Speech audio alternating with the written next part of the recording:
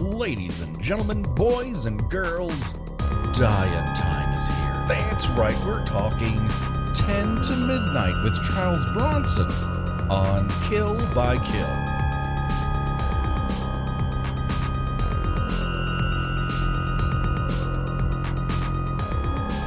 Well, greetings and salutations, Internet. It's your old pal Patrick Hamilton coming to you once again from the mean streets of Hollywood Boulevard and the nurses' dorms of UCLA. This is the Kill by Kill podcast, where we are dedicated to celebrating the least discussed component of any horror or horror-adjacent related film, the characters. We're going to unpack all the goriest of details of 10 to Midnight in the hopes that a nurse student's untimely end is just the beginning of the jokes that we can make at their expense. And as always, there's only one person that I trust, that if I want to go up to the lake again, she's going to bring the boogie van. The one, the only, Gina Radcliffe. How are you doing today, Gina? I'm good. I've washed my eyes. Oh, good. I've scrubbed my hands according to CDC directions. That makes sense. I am ready to talk about this Sleazer piece. It is a lot of handling of sex toys, and we're going to get into all of it, but I don't want to alarm you right now, all right? I'm going to break it to you very plainly, Gina. We are not alone. That is right. We have a special guest. Yeah, speaking of sex toys. You might know him from the two podcasts that have prepared him better than any of our other possible guests for this very movie. Hooked on TJ Hooker, and of course, We Hate Movies. The one, the only, Eric Ziska. How are you doing today, Eric? I'm doing good. Thanks for having me, first of all, and thanks for mentioning the TJ Hooker podcast. I think you're the only person that knows about that. I love that TJ Hooker podcast. That is a lot of maybe it was just for me, but I really enjoyed it. I'm glad someone is enjoying it. So we have a bit of a tradition here on the Kill by Kill podcast. We often ask our guests, what was the first time you watched the movie that we're covering? What was the first time you caught 10 to Midnight? You know, I was kind of a late bloomer on 10 to Midnight. I first saw it probably like 5 years ago when we were like trying to find, fodder for our podcast, We Hate Movies. And at the time, I don't know why, I was just like, well, I don't know if this is an episode. I was obviously greening out and drunk, and I had fallen asleep during parts of it. Because now I rewatched it for your show, your great show, and it is a fun-ass, ridiculous movie. It is quite goofy in parts, and I think it starts off great and it ends bonkers. And there's that 45 minutes in the middle where it's like, whoa, let's hold on. What if we made this an ABC procedural drama? Would that be fun for everyone? And like, no, it wouldn't. Okay, let's get him to a nurse's dorm and have him start killing people naked. And a drama about fathers and daughters reconnecting. Yeah, it is an interesting turn. It's like an episode of TJ Hooker where the B storyline starts invading the A storyline, and you're like, "What are you doing? Get out of here!" Come on, man! I want to see him take down that drug ring of 5 people. No, instead, I'm going to play around with these blood samples. Hey, where do you keep that blood? I stared into a mirror for a good 2 hours last night trying to perfect a Charles Bronson, and I'm not sure I've nailed it. I have not nailed it either, and you guys should have asked one of my co-hosts that do actually better impressions. Well, we are very excited to have you here for this. Let's start where it all starts, and that's in a police station in a section of the movie that was originally 15 minutes in, but they decided to put Charles Bronson up front because that's what put butts in seats back in 1981. Charles Bronson types like those punk keys knows what's coming to him. He types with a violence that is just disturbing. Hammering at those keys. QWERTY. He's a two-finger wonder, and they work independently of one another. So I hope the A and the L are alternating with one another because they're getting a lot of work in this scene. That's how he spent most of his days as a cop, it seems. Yes. It feels like he's supposed to be a police officer in this. He keeps saying that his partner He doesn't buy, like everyone says the partner, they don't buy this guy as being a cop. I don't buy Charles Bronson as a cop in this either. He's a terrible cop. He's like the worst. Yeah. He's dishonest. He gets, he's dishonest. He gets 3 more people killed and traumatizes his daughter for life. And plants evidence. Poorly. He plants evidence poorly. That's even the worst thing. It's like he sort of promotes the idea that at one time they would have just done this willy-nilly, which is great news for everybody. But he does it so poorly that Andrew fucking Stevens works it out. And that's really saying something. Andrew Stevens, who shockingly does not play the killer in this. No, but he does sweat at one point in the movie. And whenever Andrew Stevens starts to sweat, I get nervous. It's like he's glistening doom.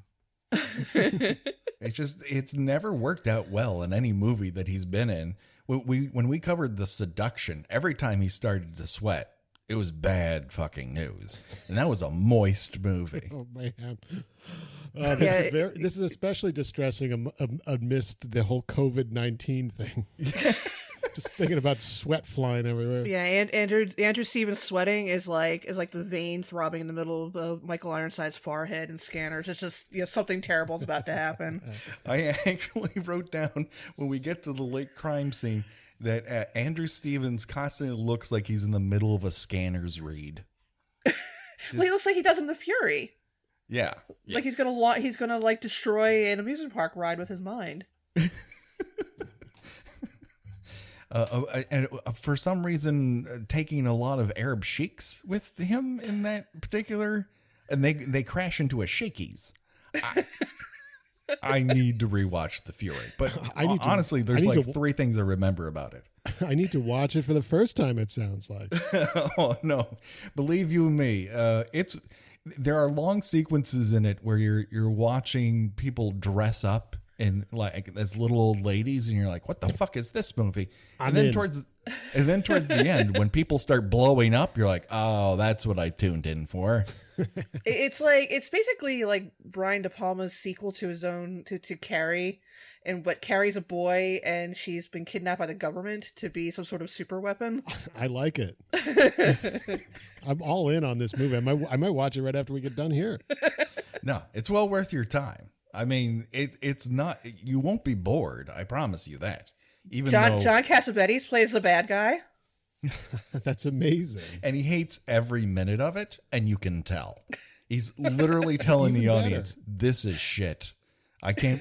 Can you believe I'm doing this? Because I can't. I'm taking every dime of this and making a real movie."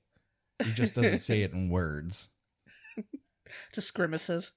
In that police office, Charles Bronson says a couple things that I really enjoyed, which is, what I want is a killer, and what I want comes first. So we can basically deduce from this statement that Charles is very selfish in bed. Like, I want a toe-clenching release, and what I want comes first. I said I'm going to take you downtown, not me.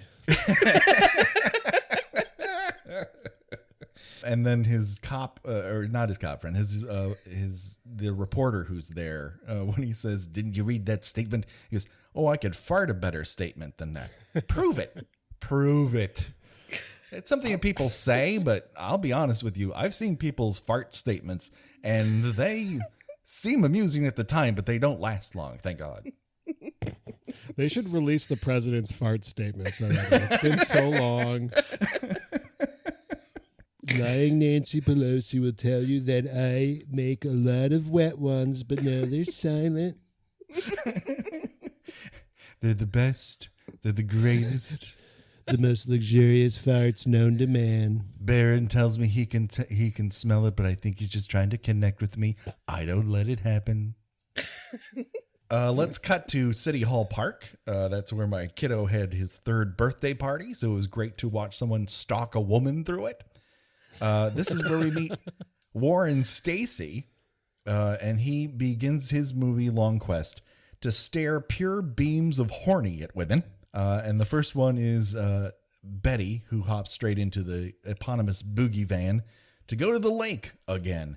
And this is where we get a flashback of Warren unzipping her dress at work, which raises the question, how is he still at work?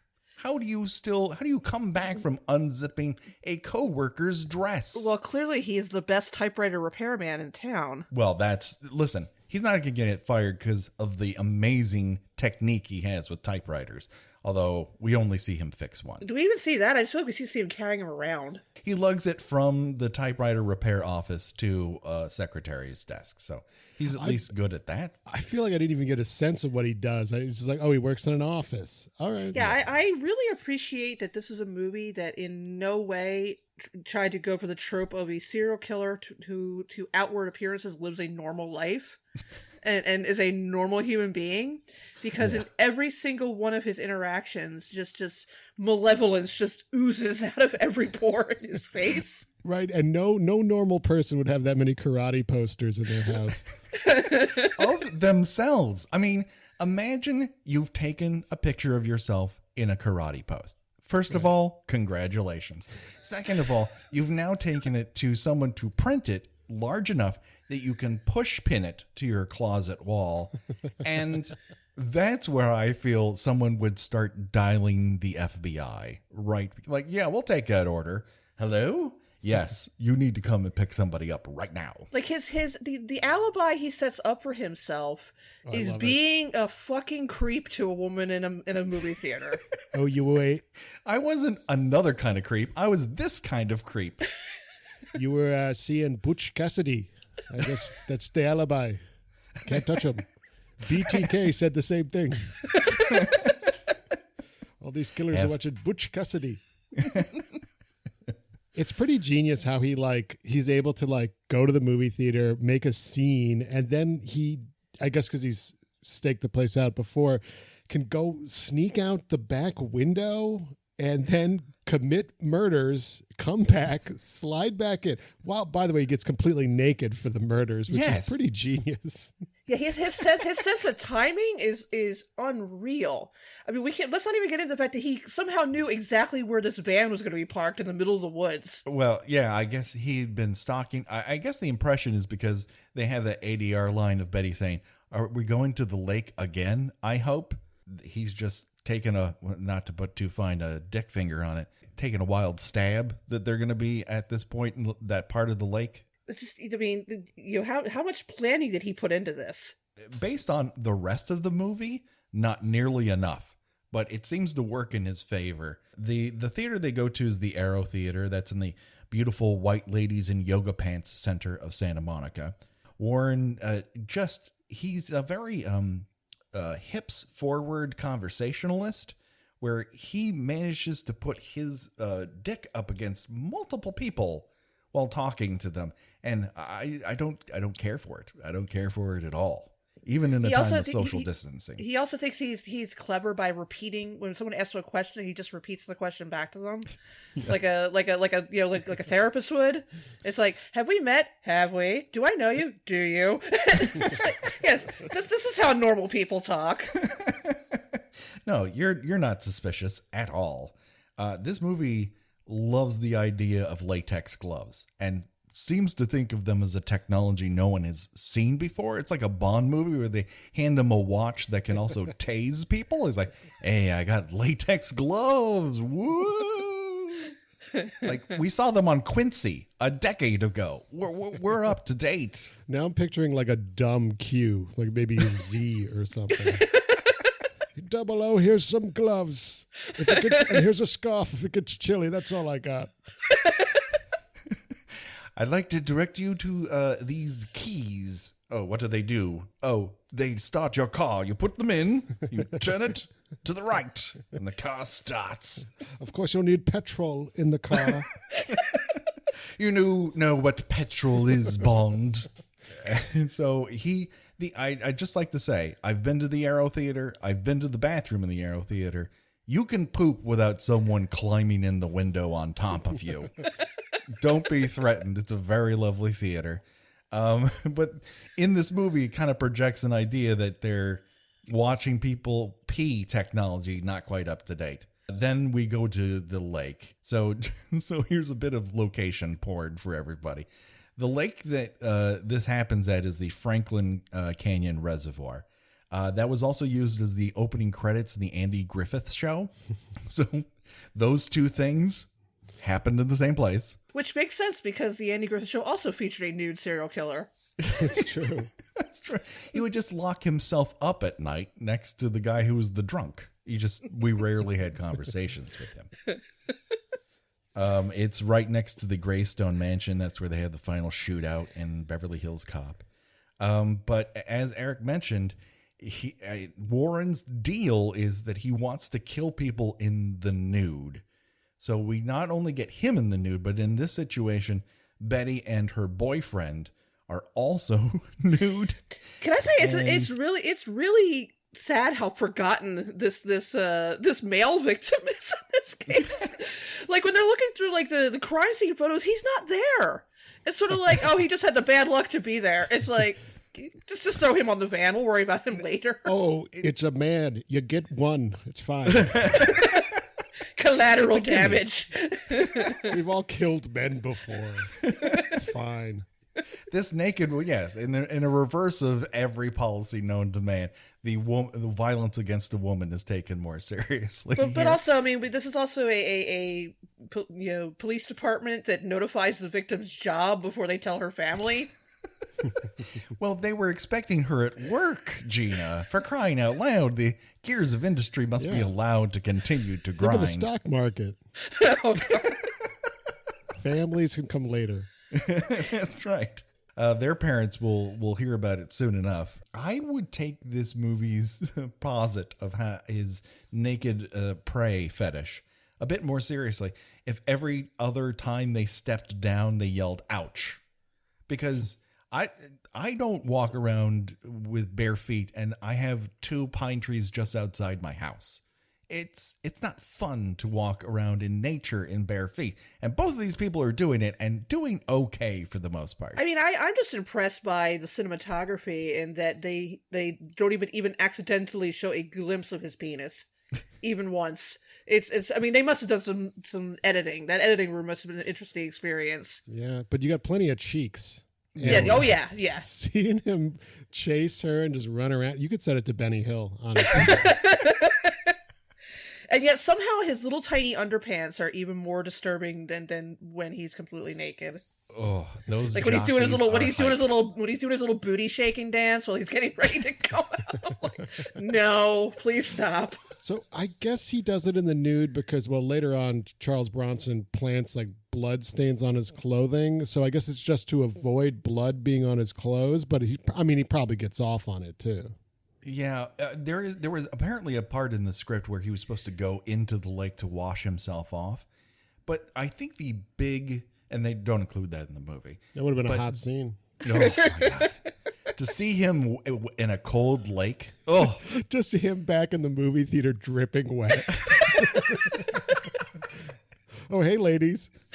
There's something about the way they jump off that cliff while holding hands that just gets to me. I don't know. It's when in Butch Cassidy, when raindrops start falling on my head, it actually happens in the theater.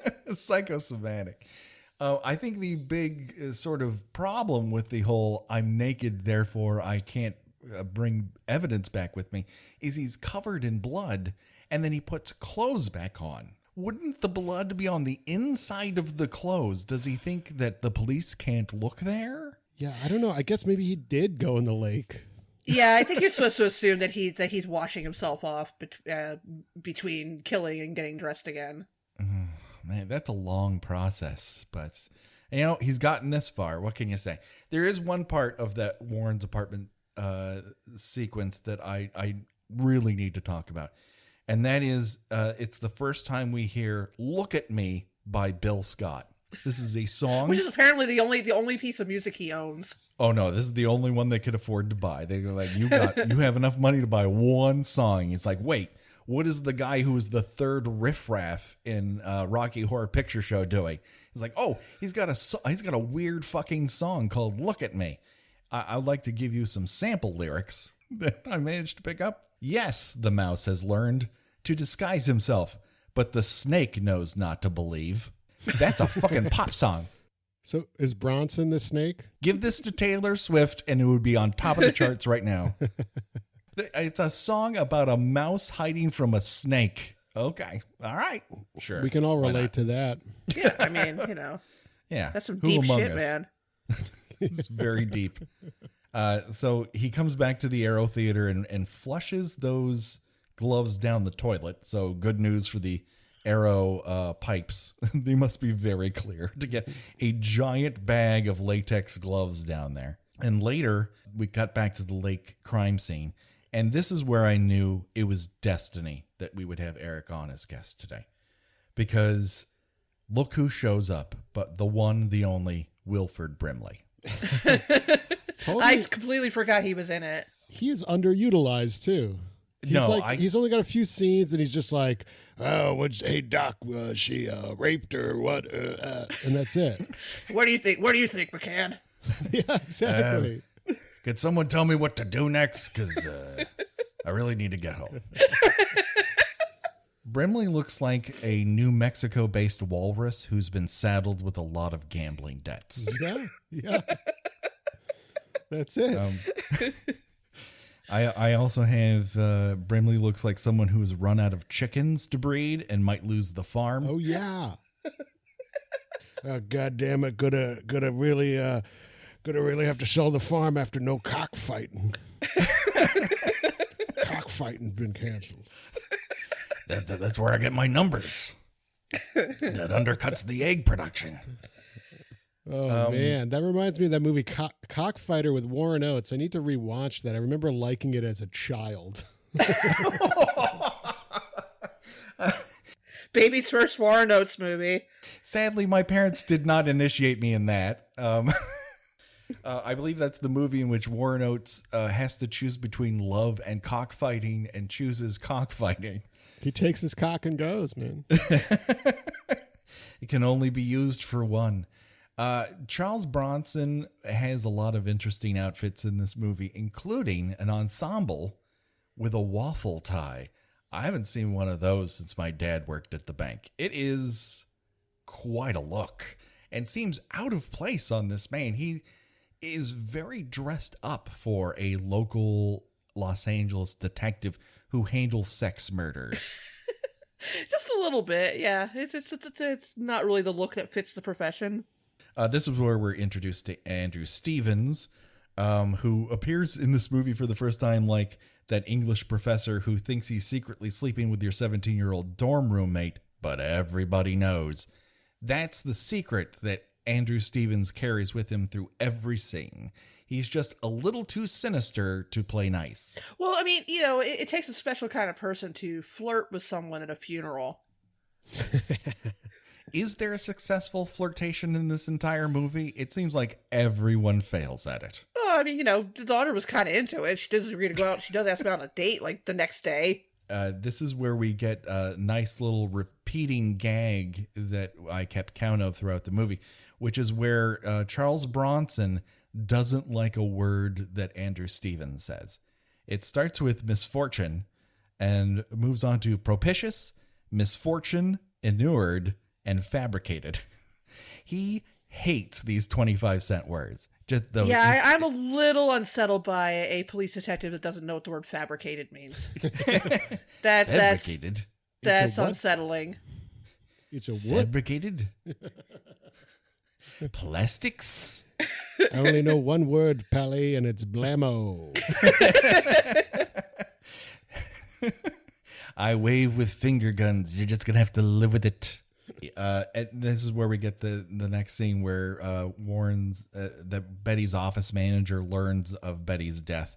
And it's very subtle because she Well, this is also the first of the incredible amount of slut shaming against poor what was the victim's name? Betty.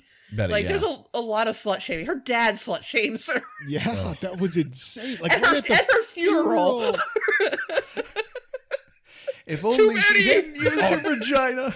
Too many guys. Oh. Some of them were great in the sack, but some of them weren't worth it. She dated some real scumbags, let me tell you. Some of them had golden penises, though. It really made the experiences worthwhile, but not for this. Not for this! Like, her boss slut shames her roommate slut shames her dad slut shames her. Gina, here's the thing that just blew my mind about Betty's whole sitch, is that she lives in a one-bedroom apartment with her roommate in twin beds. Like they are Lucy and Desi. There's a lot of stuff that seems a little antiquated in this. Like the nurses live in a dormitory together at the hospital, and I guess maybe are they supposed to be in like a medical school? Yeah. I guess that's why. But still, it feels like a very like almost 1950s-esque quality in this film where you're saying like, oh, they sleep in twin beds next to each other. Charles Bronson is sexless in this movie. and then you have the dormitory at the school. Like the all-female dormitory. Yeah, Lisa Ellenbacher is sleeping in the kitchenette. That is, I mean, they are packed in there. Charles Bronson tells a story to Andrew Stevens about the local, because he used to live in the neighborhood they're driving through. He says, oh, look at that pharmacist station. He got hooked on drugs, got hooked on morphine. That is not, I've never heard that pronunciation of morphine before, where the E's just keep going like you've fallen asleep on your keyboard. QWERTY. Yeah, and then he talks about like how the killer like wait, there was something like he killed his wife, right? He was a morphine addict that killed his wife, and then he killed the parole officer later on or something. It's just like this random neo-fascist speech to like solidify that like all crime is evil. And of course, this movie also sets up that attorneys are the scum of the earth as well. Oh yeah, and that people going to a psychiatric hospital instead of jail or 6 feet under is why America's going into the toilet. Right. Yeah. This is actually it's very relatable to T.J. Hooker because there's a lot of these same tropes because this is a 1983 movie and T.J. Hooker started in 82, so it's very much that like to like a Make America Great Again type of look at this. Like, oh, look at all these drugs, look at all this sex. We need to go back. Well, we had covered Cobra a little while ago, and there's this whole opening sequence in which Sylvester Stallone just makes up crime statistics that have no basis in any sort of reality or truth. It's just how he feels about crime. Someone is murdered every 0.05 seconds. And I'm the cure. And then he spins his pistol around, sticks it in his pants, and the head of the Cobra on the butt of his gun looks like a little penis. It's great. It's a super great movie. You gotta love a movie where someone cuts a pizza with some scissors. And it's in the same box that he has his gun cleaning equipment in the freezer. I mean, there's so much going on in that pizza cutting scene. It's unbelievable. Later at Betty's apartment, that's where we get to see Betty's roommate, who undresses so very, very, very slowly. Between this and the seduction, I wonder how anyone got any sort of unclothed work done. There's a ton of nudity in this movie. It's like baffling amount of nudity. Oh yeah, so unnecessary. Well, what I really love about the scene is how I guess it's her boyfriend that calls, and she sounds so insincere when she says how broken up she is. She's like, "Oh, I just been crying all day." She just sounds like it's like she's not actually sad about this, or is she just a bad actor? Well, let me answer that question by telling you she is most famous for her role as one of the girls who gets out of that car in the ZZ Top music videos. Okay. So that's what she was doing previous to this. She kind of banked both those roles at the same time. And so since we all know her name, we all know it turned out great for her.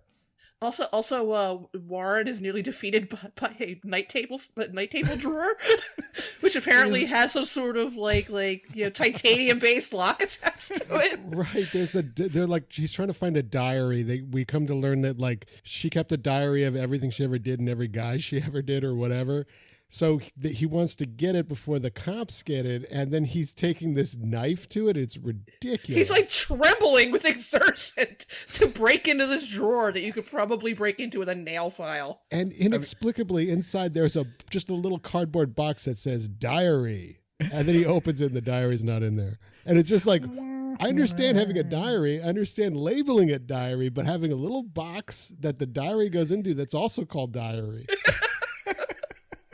In what appears to be a safe made of wood that cannot be broken into by a karate he really master. He would have just been better off just like picking up the nightstand, taking it with him.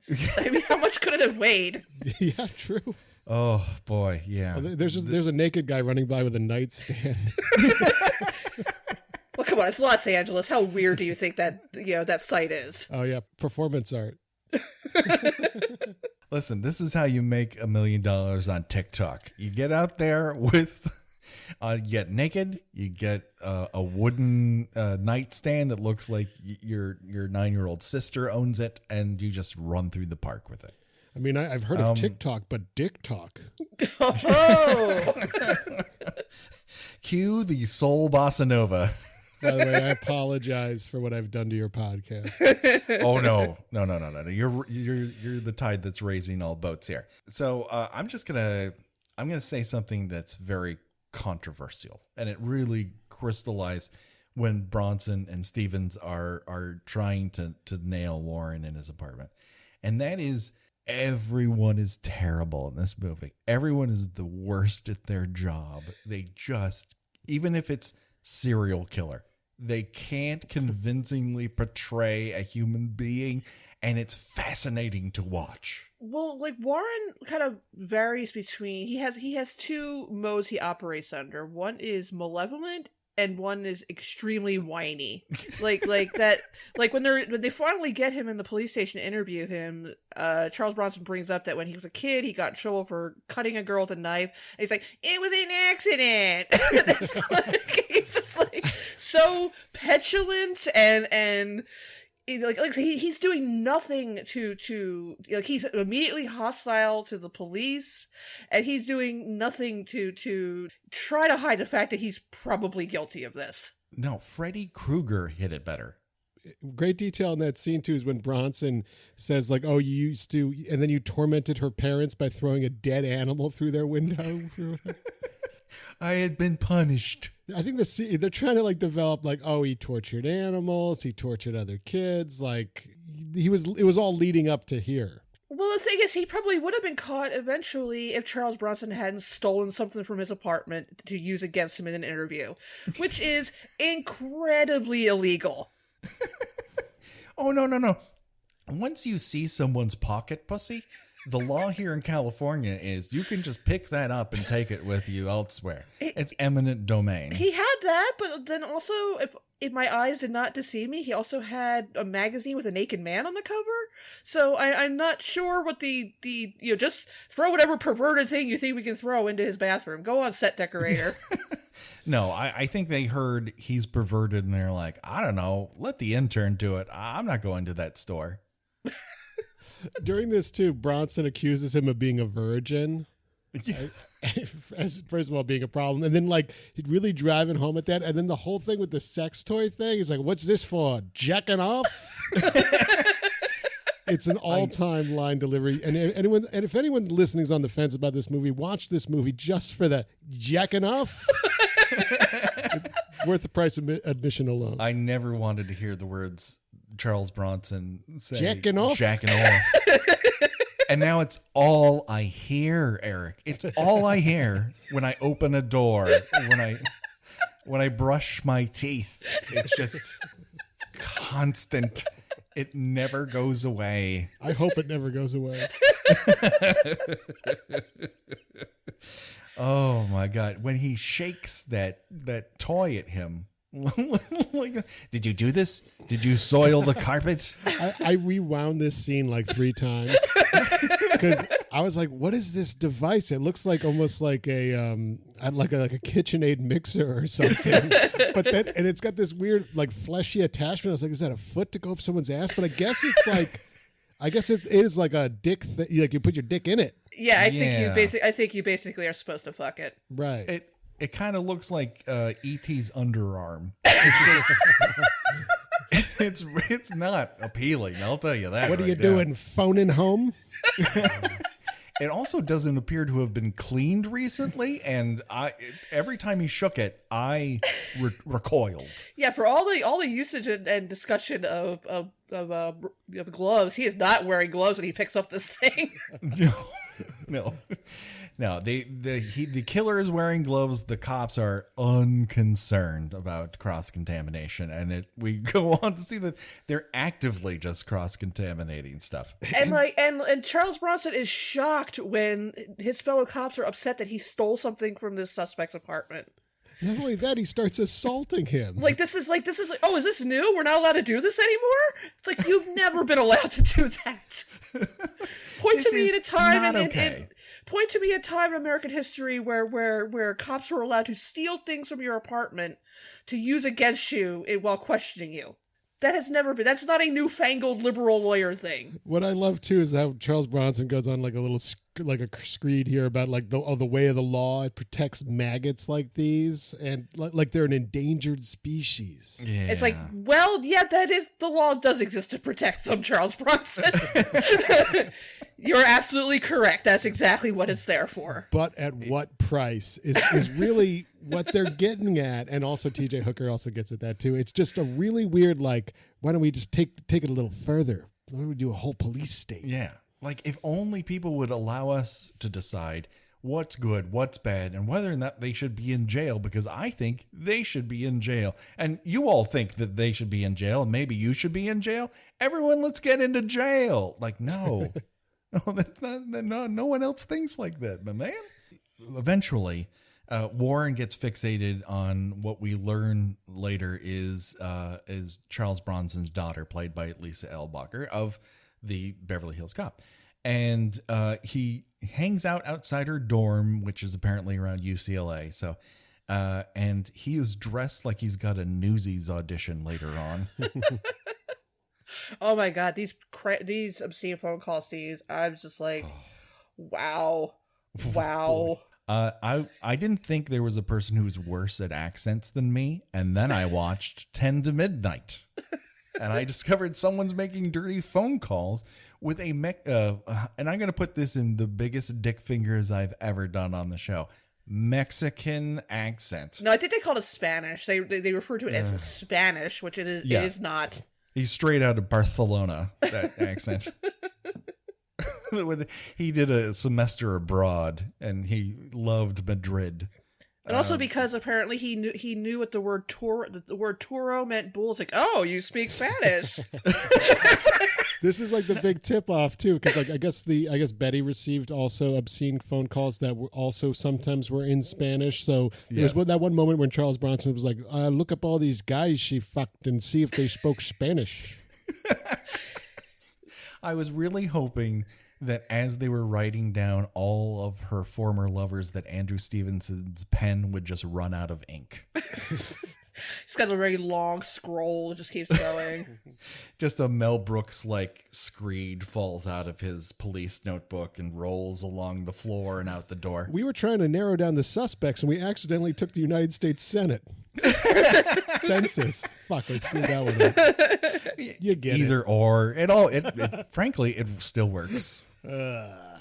This leads us to a scene in which, if you also want to watch just how uncomfortable this movie can get, watch Charles Bronson pick food items out of a cafeteria line, and you will be horrified beyond mention. I love it. He picks up quiche by mistake. He's like, I thought it was pie.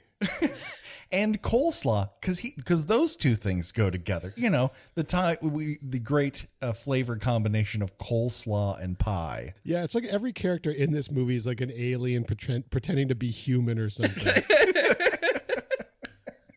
I guess the whole quiche thing was like, at the time, people were like, real men don't eat quiche, which is like, It's a fucking baked egg dish.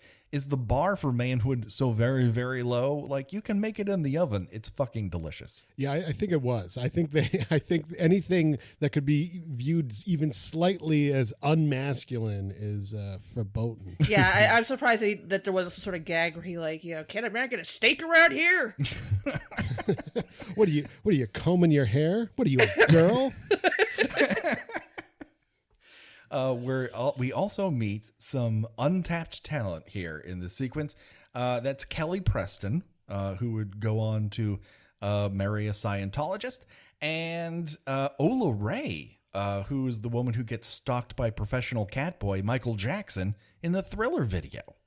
So if you ever wanted to see the girl from the Thriller video in the shower, may I introduce you to 10 to Midnight? Her character's name is Ola as well. Yeah, well, she seems Ola all over. She's just Ola. It's like it makes you wonder, like if her character even had a name before they cast her. She was nurse number 3. I was going to say in the script she was probably nurse number 3. Yeah. So during this lunch, Lisa Ellenbacher asks Andrew Stevens to a party. And they then go after what feels like an eternity of bad flirtation. But once they're there, hey, Gina, have you heard? There's a new kind of dance in town that everyone's doing. It's called hop up and down, offbeat to the music, and do it uncomfortably. We're working on a better name, but that's basically the name. Yeah, I think this is supposed to be like what the young folks are doing, that punky rock thing. It looks like they're cross country skiing. You could tell. You could tell because Lisa Eilbacher is wearing a headband Underneath the hair. Her regular clothes, but she's got a little headband on. Oh man, yeah. This is where we get to see Andrew Stevens sweating, but it's all a preamble to sadly a recurring theme on the show, Gina, and that is watching someone have sex with a woman's thigh. And I did not think that this would be a theme in the show, and yet we confront it time and time again. Everyone, a vagina is in the hips area. You cannot be around the kneecap. That is the first sign that you are not having sex. It's also one of several scenes in which a cop pulls out his gun and points at an innocent person. and then they're just like, oh, sorry. Well, that's true to life. Fair point. and Andrew Stevens and Lisa Eilbacher, and again, this is something that comes up a lot in the movies we talk about here. Negative chemistry. Just absolute. They seem more like brother and sister. Yet, oddly, in an interview that is included on the Blu-ray of this movie, which I own, he says that Lisa Ellenbacher was the best kisser he's ever made out with in any movie that he was in. So let your imagination flow. Good acting on her part, then. Because man, they just like nothing, absolutely nothing. No, they feel like Mormon missionary companions. He basically spends much of his time chiding her for not appreciating what a great cop her father is, which be still my heart. I mean, the way to a woman's heart is to berate her for not respecting her parents. Yeah, why don't you respect your father's authority? Why can't you get with that? Oh, boy. But we also now get to hear the second obscene phone call with Andrew Stevens in the scene. Oh, is this when they're like trying to record it to try to compare the interview with Warren in the prison interview versus the obscene phone calls? And he's like he's just he clutches his pearls because she agrees to meet with him. He's like, I love the look on his face, like, wait, what? You dirty whore! How dare you accept the filth that I deliver and want to agree to it? This is a one-way street, young lady. My word. I've dropped my monocle. It nearly popped off if I didn't have that fine chain holding it to my lapel. So they get the recording of it, and Andrew Stevens gives it to Charles Bronson, and Bronson's like, hey, this is the excuse I need. And so he goes into the CSU lab, and there's a guy smoking dope He seems like he ported over from the cast of Parts, the Clonus Horror. There's something very artificial about this lab tech. Man, the Clonus Horror. I haven't heard about that in a long time. Oh, no. All of our references are for the children. Like Wu-Tang, for the children. Only the Sure. most vintage references. Of course. How about that Metropolis? And so this brings us to where I love this scene where Jeffrey Lewis of every other Clint Eastwood movie fame just emerges whole cloth into this film. And thank God for it, because he really brings a sleazy charm to he's the only one who seems to know exactly the movie that he's in, probably because he starred in it a lot of times. Yeah, he's great. I always loved him in those Clint movies with the ape Clyde. What was it? Every Which Way But No. Every Which Way But Loose, Any Which Way You Can. There you go. It always trips me up. The almost trilogy. We almost got a trilogy out of it, everyone. But I really wish we did. I say do it now. You did the mule. Like I think Jeffrey Lewis. I think Jeffrey Lewis is deceased now, unfortunately. But that doesn't First matter of all, anymore. Target him. Make him a CGI creation. Clone him, attach him to an arm, have him show up with an orangutan. Who's going to know if it's the real orangutan? And prop Clint Eastwood up. It's great. Or what if we clonus them all? Various parts, put them together, and they're all in the movie in every scene, because Clint's got one orangutan arm, and he's got Jeffrey Lewis's leg, and maybe Jeffrey Lewis's mouth comes out from his clavicle. I think it works. God. I love this idea. Like a late 70s Frankenstein. We got a real two-headed monster going on, but with orangutan arms. Think of the boxing career he's going to have now. This all works. And then towards the end, you just add $1 Million Baby to it when he falls over and hits his head. Yes, I like that. It's a good ending. Is Jeffrey Lewis wearing a wig in this? Because yes. He looks like a dragon scale with Jan Michael Vincent's hair on top of it. Yeah, that's a rug. I don't remember him having as much hair. I guess it kind of fits the sleazy lawyer vibe, but I found it delightful. But this is where Charles Bronson wanders into the room and goes, "Hey, just so you know, we're booking you on first-degree murder." And then Warren has the least chill of all time for someone who's about to be booked for first-degree murder. He just oozes, yeah, I did that murder. Yeah, he starts throwing the chair. He starts throwing the chair against the door and stuff, and he's like making actual property damage. And it's like, if you're innocent, dude. I mean, I guess being mad about being charged with murder is one thing, but like, you're not coming off as innocent here. Yeah, Robert Durst played it cooler and got off, I might add. Like they both weren't convicted of murder. That's how crazy this movie is.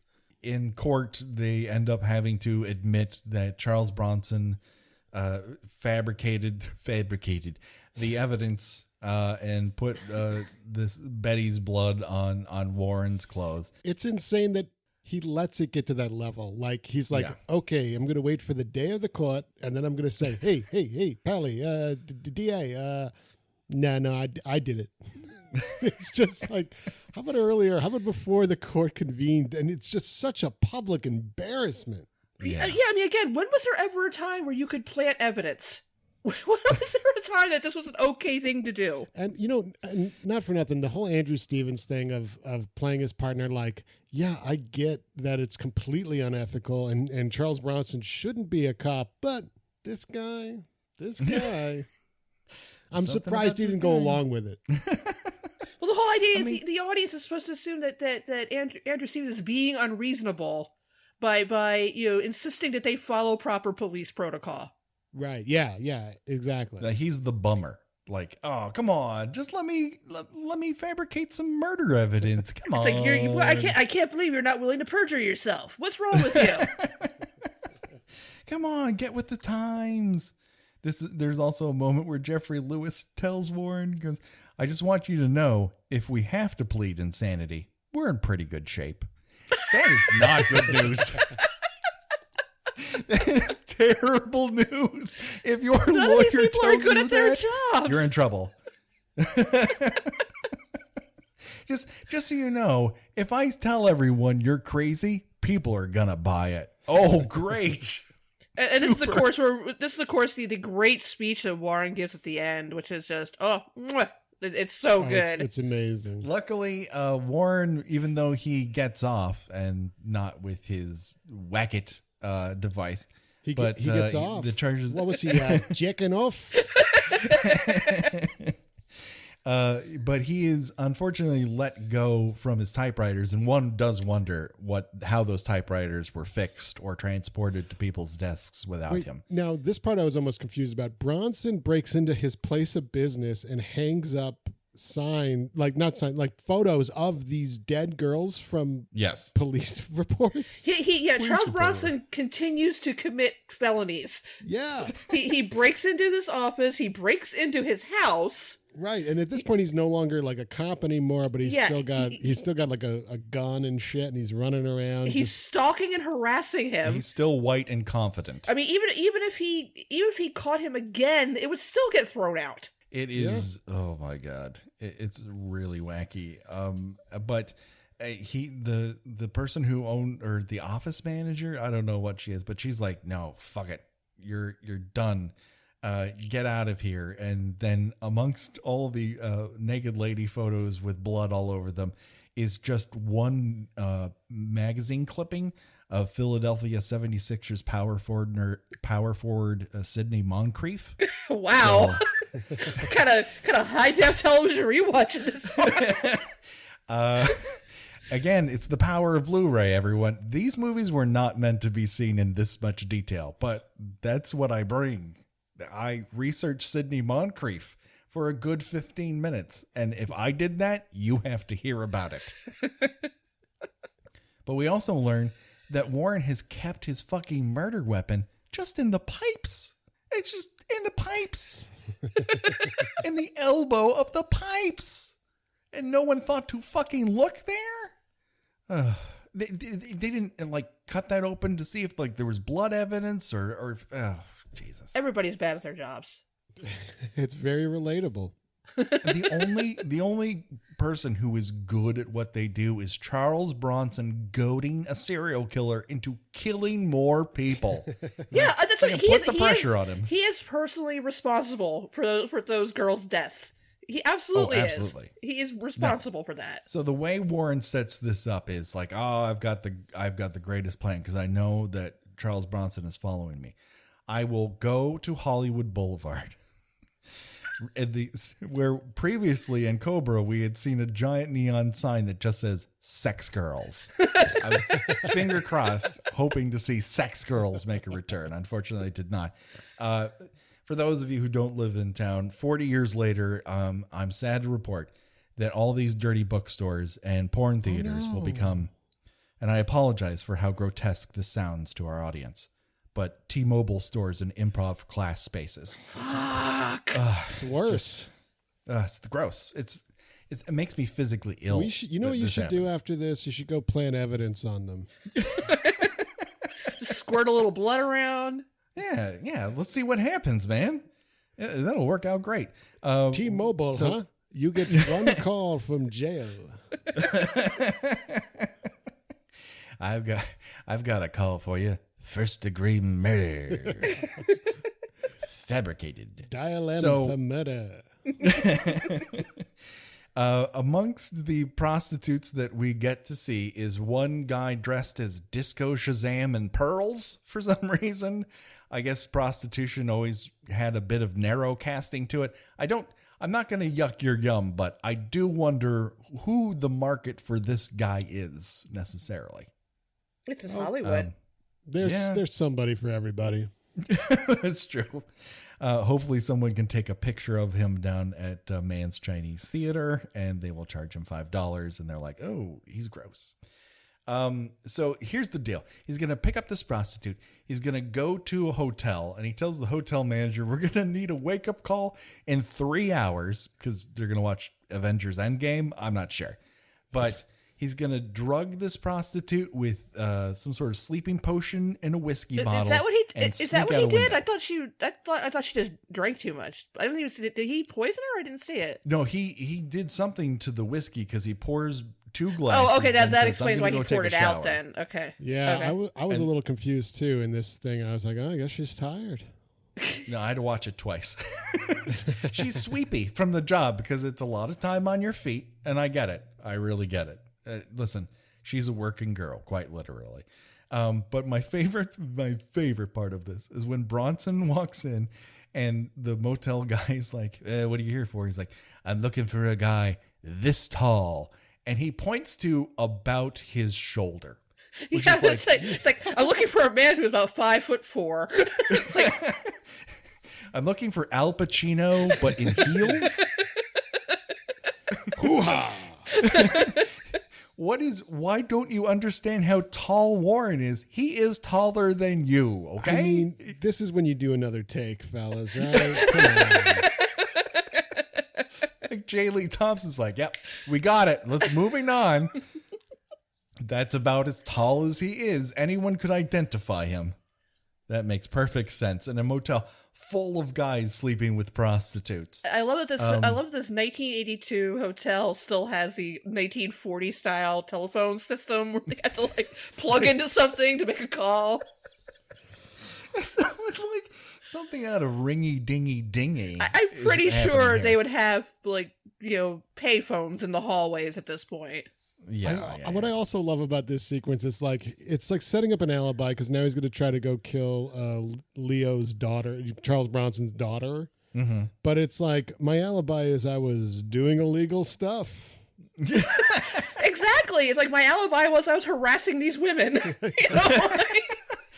I was paying for sex. What's so wrong about that? You can't arrest me for that. Yeah, exactly. So I guess it's a lesser offense, sure, if you're going to go down for something. Okay. What we were talking about? Oh, he's hiring prostitutes.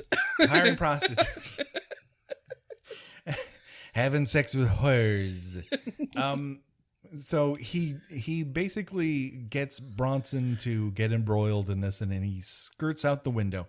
And apparently the VW Ted Bundy bug that he drives has a warp engine attached to it. Because he just jets right across fucking town.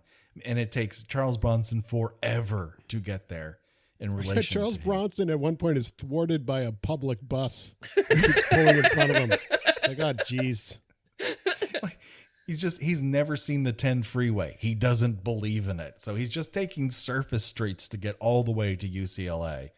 And so we get to this nurse's dorm, and the inevitable happens. Charles Bronson has goaded the serial killer into murdering more women.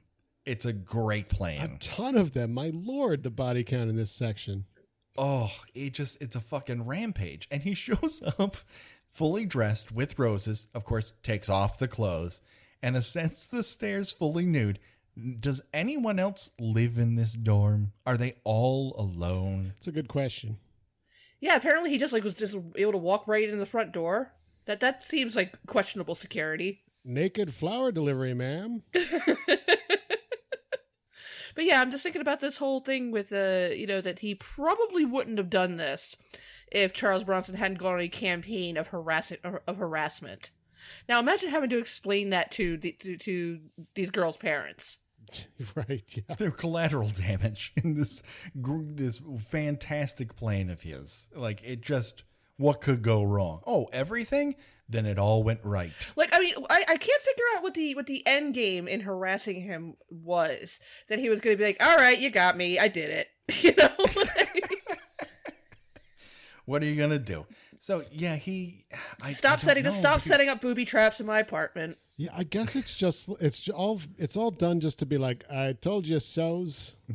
I mean, you're no longer a cop. You're already been ousted, and it's just like trying to get him to kill again to catch him in the act. Yes, but he's yes, like, okay, and obviously endangering your daughter's life.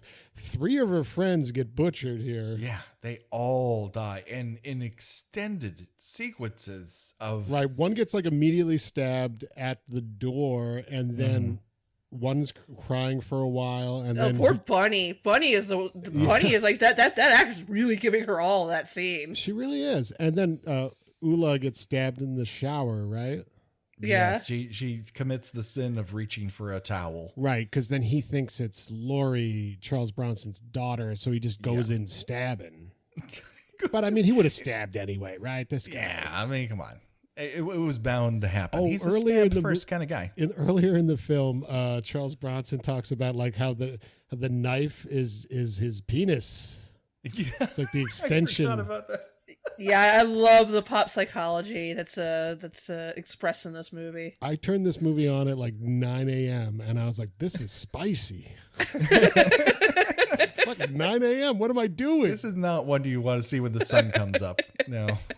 This is a rude cup of coffee. Let me tell you that right now.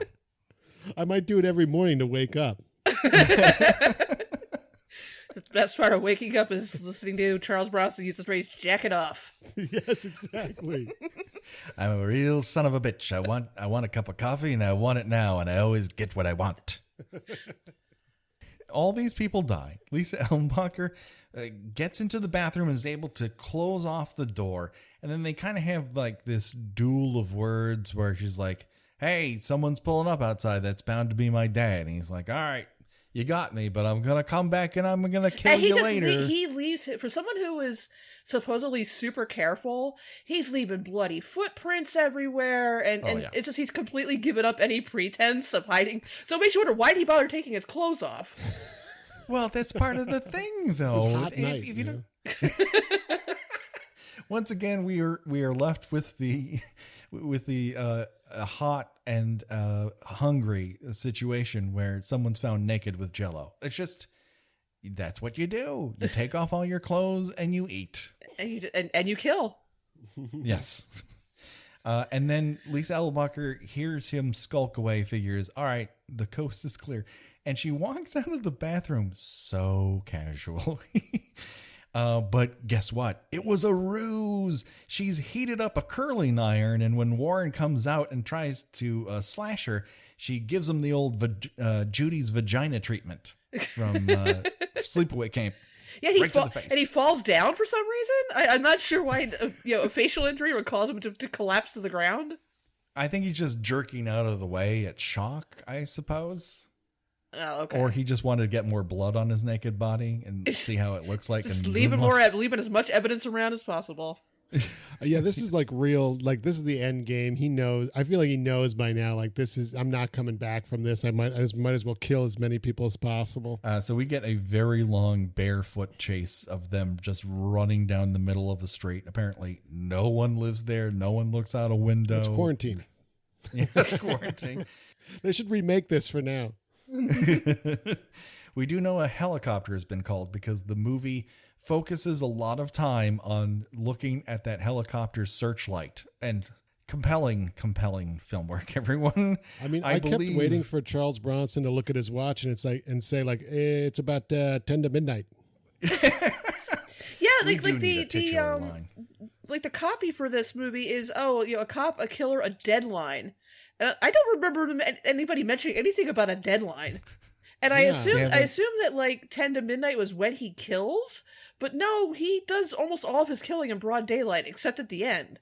It just seems like a random title, like, oh, it sounds kind of cool. They made it up at Cannes when they sold the rights to the movie internationally because the script was Bloodbath.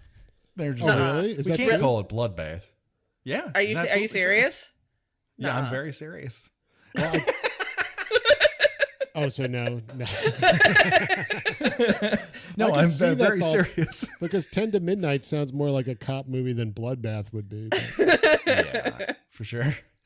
but they didn't really worry about connecting it in any way, shape, or form. I just think the guy who wrote that copy is like, how am I going to make this work as a Charles Bronson police thriller? And that's the way they thought about it. Yeah, the deadline is like of killing my daughter. Yeah. Like there's a deadline to kill my daughter. Let's get this done already.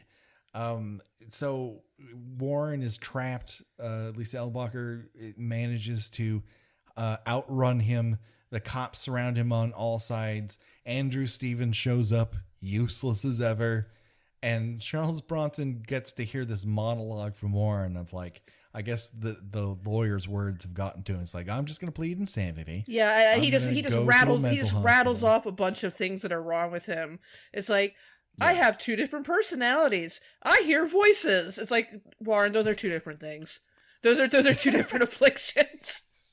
You're right. My personalities have 2 different voices. So I guess 4 total voices.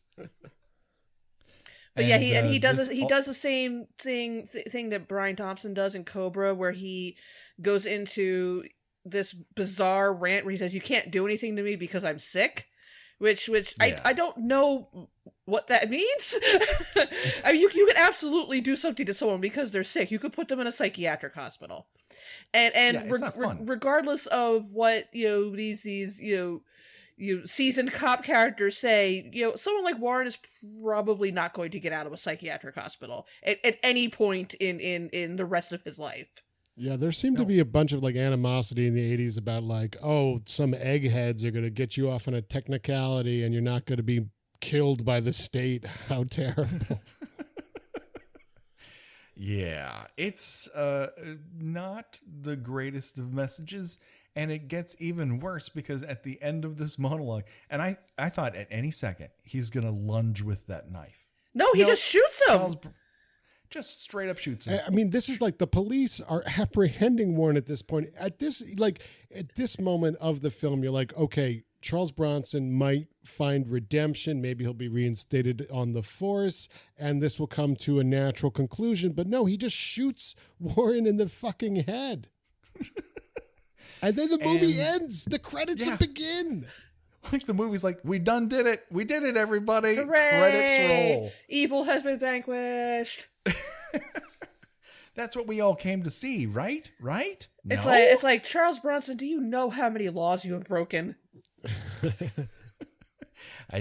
Laws are for other people, lady. But you're right about the evil thing, Gina, because it's like these aren't people. Like, this is just pure evil. Any criminal in an 80s cop movie is just a pure evil from another dimension. Yeah, I did a little research on this, and flesh. The actor who played Warren, his directions from the director were, you can do whatever you want with this character, just don't make him in any way the least bit sympathetic. Just make him a creep from scene 1.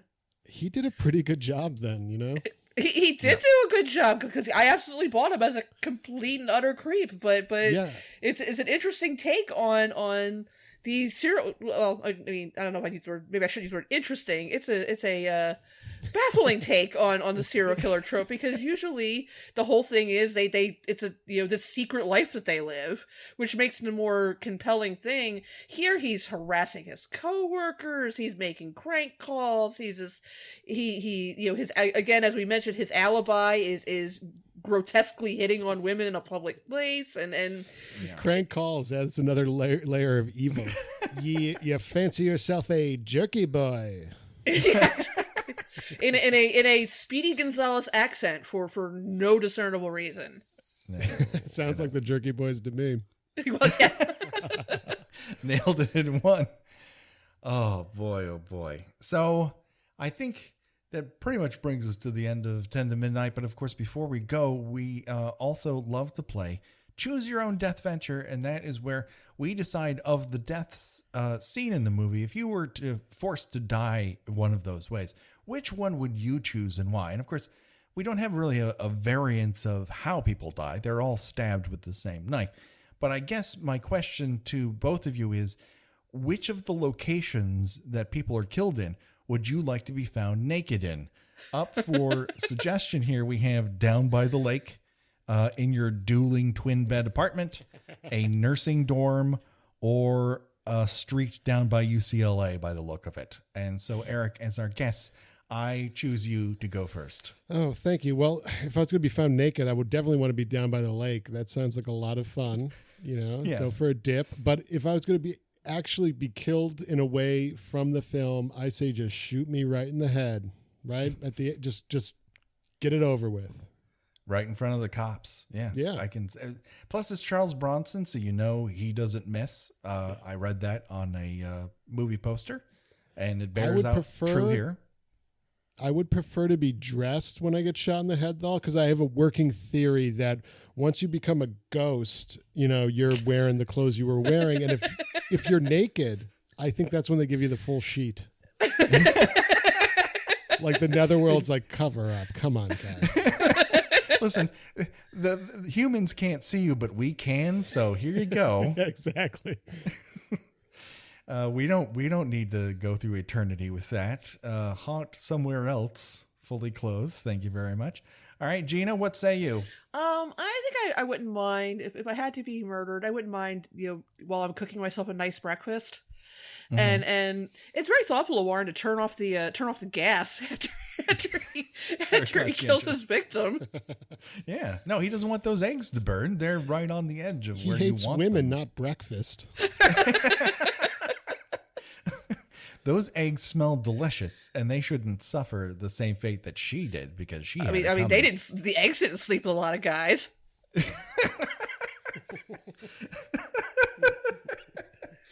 Oh, that we know of. Anyways, so before we go, Eric, please, this is your opportunity to tell people where they can find more of you and the things that you do. Sure. Most of it can be found at whmpodcast.com. That's where you can find everything that We Hate Movies does. Not only do we do like a bad movie podcast on Patreon, we do like a We Love Movies things where we talk about a movie we enjoy. We have various side shows. We have Star Trek podcasts. We have, we've been recapping the new Picard show. And during this whole quarantine lockdown, we're a New York City based show, and I don't know when New York City will be available again. So we've been remotely doing a 90210 and Melrose Place rewatch, and we're releasing episodes every week on our main feed. So you can find out more about it at whmpodcast.com. Also, you could follow me on Twitter, ERICSZYSZKA, and I'm always tweeting out the shit we're doing. And you could also find the TJ Hooker podcast that way if you want. But thank you for the opportunity. All right, Gina, where can people find you on these here internets? I am a writer for The Spool. That's thespool.net, in which I write about movies and television. I am also on Twitter under Porcelain72. All right, do it today, people. Check it out. Of course, you can find us on Twitter at KillByKillPod, Instagram, Facebook, all that stuff. Please rate and review us on iTunes. It helps us be seen and heard by more people. And that just about does it. I don't know what movie's happening next. This is our season 3 opener, and it's being recorded well in advance. But something fun's going to happen. And this was super great. I can't believe it happened. It's wonderful. I had a delightful time, and I hope everyone at home did too. So for myself, for Gina, and for Eric, bye-bye, everybody. Bye.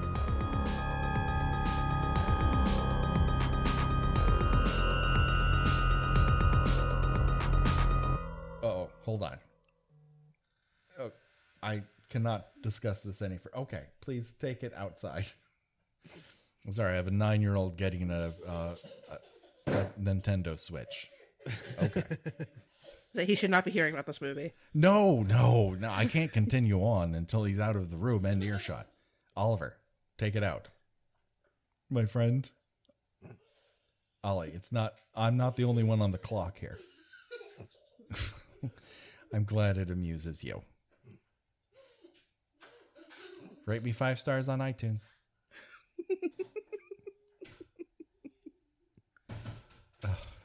He thinks I love quiet. the cackling. It always kills me.